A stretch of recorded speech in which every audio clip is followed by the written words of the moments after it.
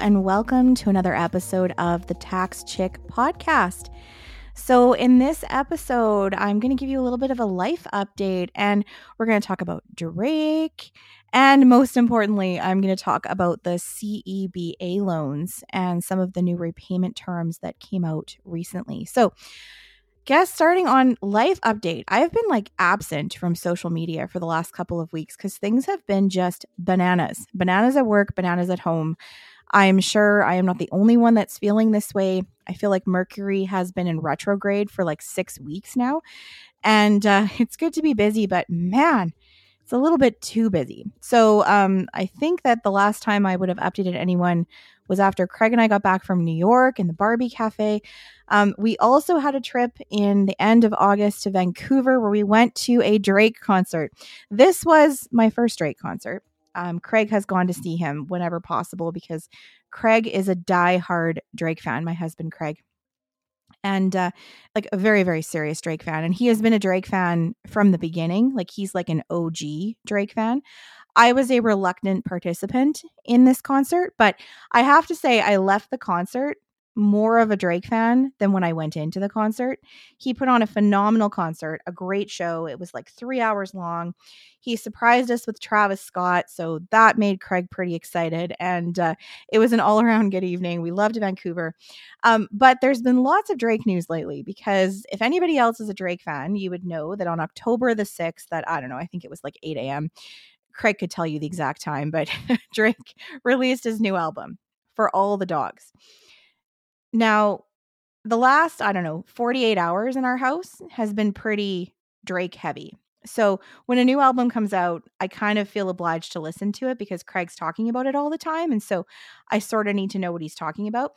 But I listen to new Drake albums very differently from how Craig listens to new Drake albums. So Craig, like most diehard Drake fans, he listens from the beginning of the album all the way to the end. And then sometimes he works his way from the back to the front. And then he Googles what all the lyrics mean. And it's all very serious. Personally, I pull up the album and I start listening. And if within the first 30 seconds, the song's not doing it for me, I just skip to the next one, which for Craig is totally blasphemous. So there's actually songs on this album I have not heard all the way through. But in my personal opinion, there are 3 songs on this album that I don't mind. One of them is I quite like Gently with Bad Bunny. It's got a great beat. I like First Person Shooter with J. Cole. And I like Daylight. And the rest of them, I could take them or leave them. Don't tell Craig I said that. Anyway, though, speaking of Drake, there is a connection between Drake and taxes, which is part of why I'm talking about this. So I'm not sure if you heard some of the excitement about Drake's album cover for this album.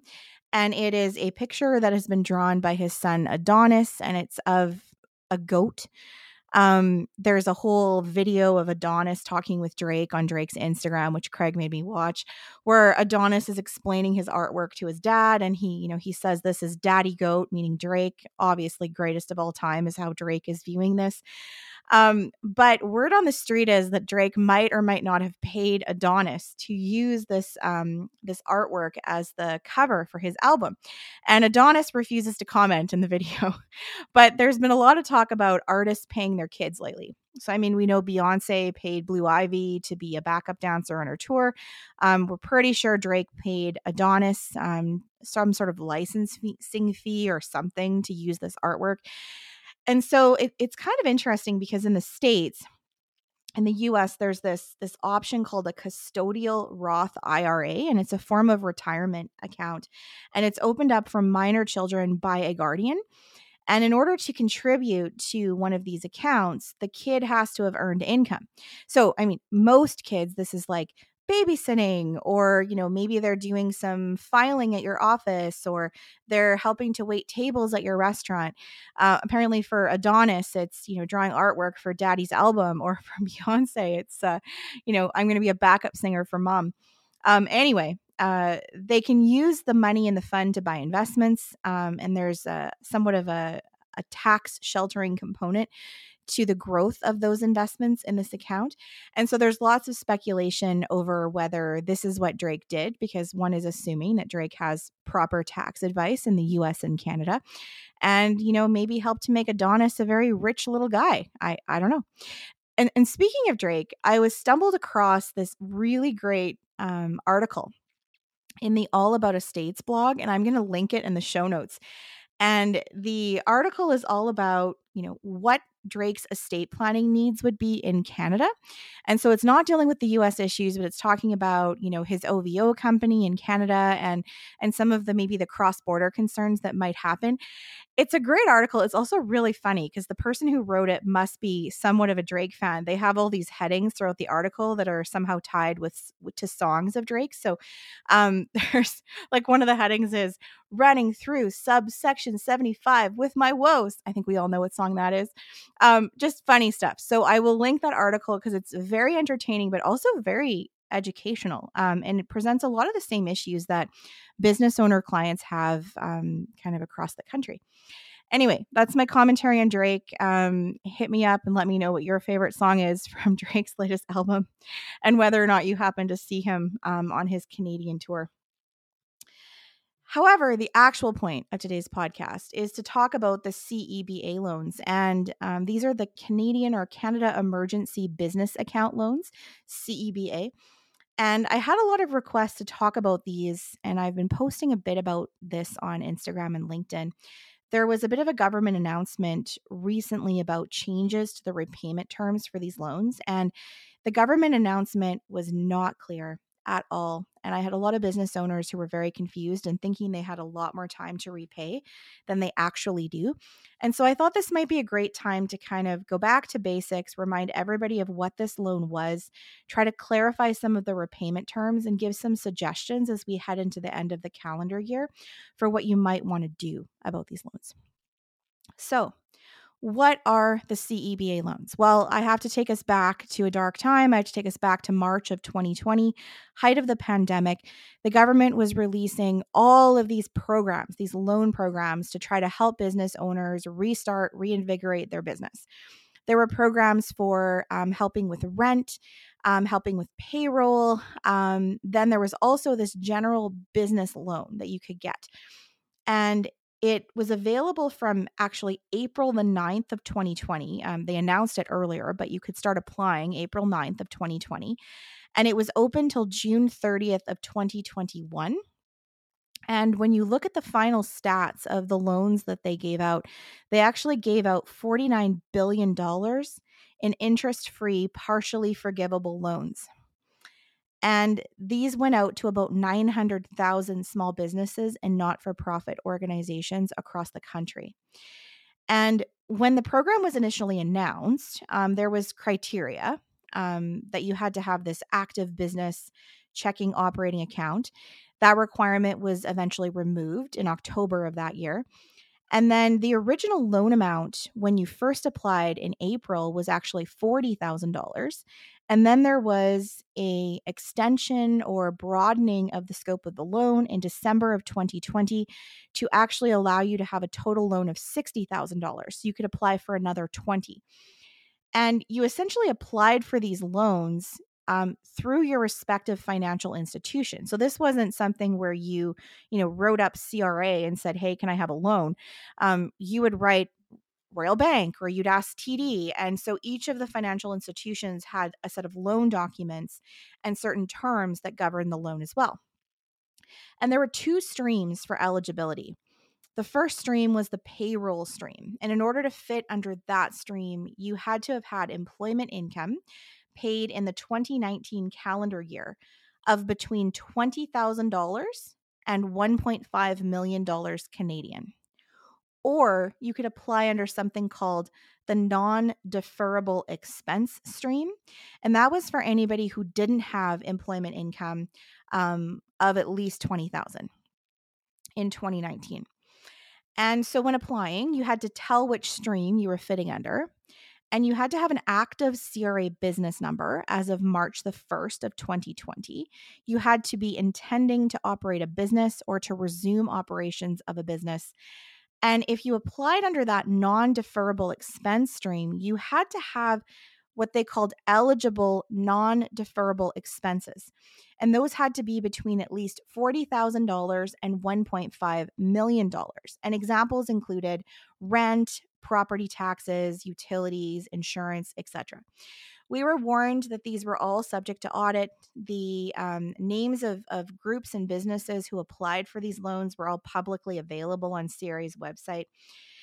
And back when these loans first came out, I did do a blog post where I talked about this loan as well as the other loans available at the time and gave a bit of a warning that this was a great time to put stuff in a folder, whether that be an electronic folder or a paper folder, reminding you of what loans you applied for, why you thought that you met the criteria, what you used the loan money for, and then, of course, getting ready to track that repayment when it happened.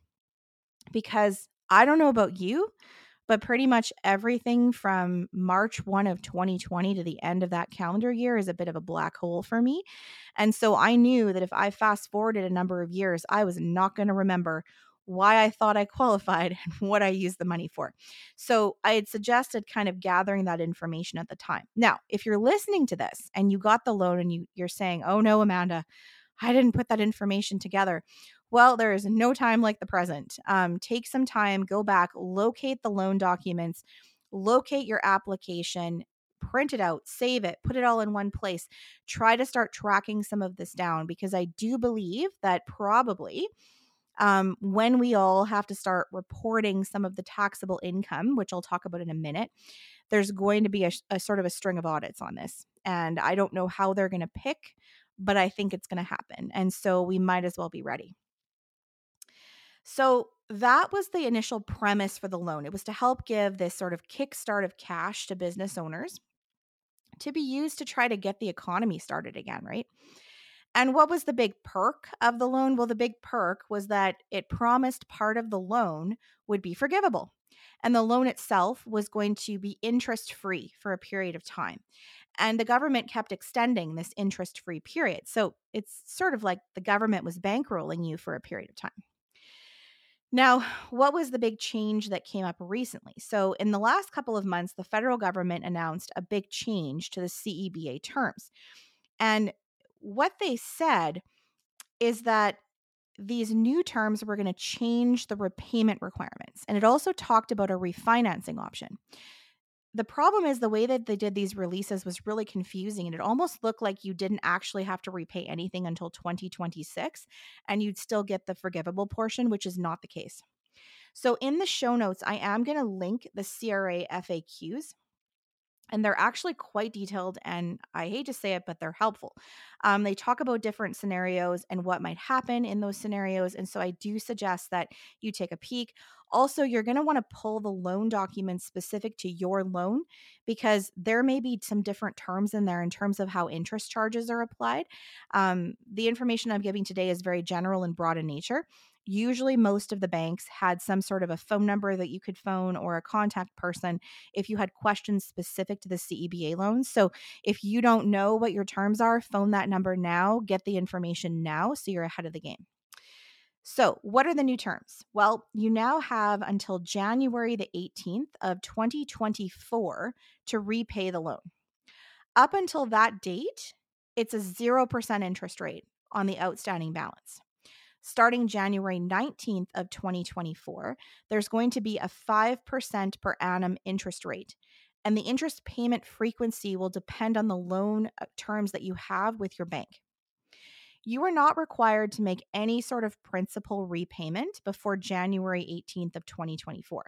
But if any part of the loan remains outstanding outside of the forgivable portion, on January 19th of 2024, it's going to convert. It'll convert to a non-amortizing term loan. And the full principal, so no loan forgiveness, the full principal will be due on December 31st of 2026. Now, if you want the debt forgiveness portion, you've got two options. So remember, the debt forgiveness was if you had a $40,000 loan, but you repaid $30,000 by the deadline, then the last $10,000 was forgivable. If you had a $60,000 loan and you repaid $40,000 by the deadline, the remaining $20,000 was forgivable. Again, big picture terms, check your loan documents for specifics. This is still the case. It's just that the deadline has moved. So the new deadline that you're working towards is January 18, 2024. Now there's two ways to approach this. Either, A, you have the cash, so you pay the actual amount that you have to pay by January 18th, 2024. The remaining amount is the forgivable portion and we all move on with our lives. Or if you don't have the funds, you can go and seek a refinancing of the loan. And as long as your application for refinancing is in before January 18th, you get a little bit of a grace period. So if there's some delays on the part of the bank, which there might be, because there could be a huge number of these applications going in.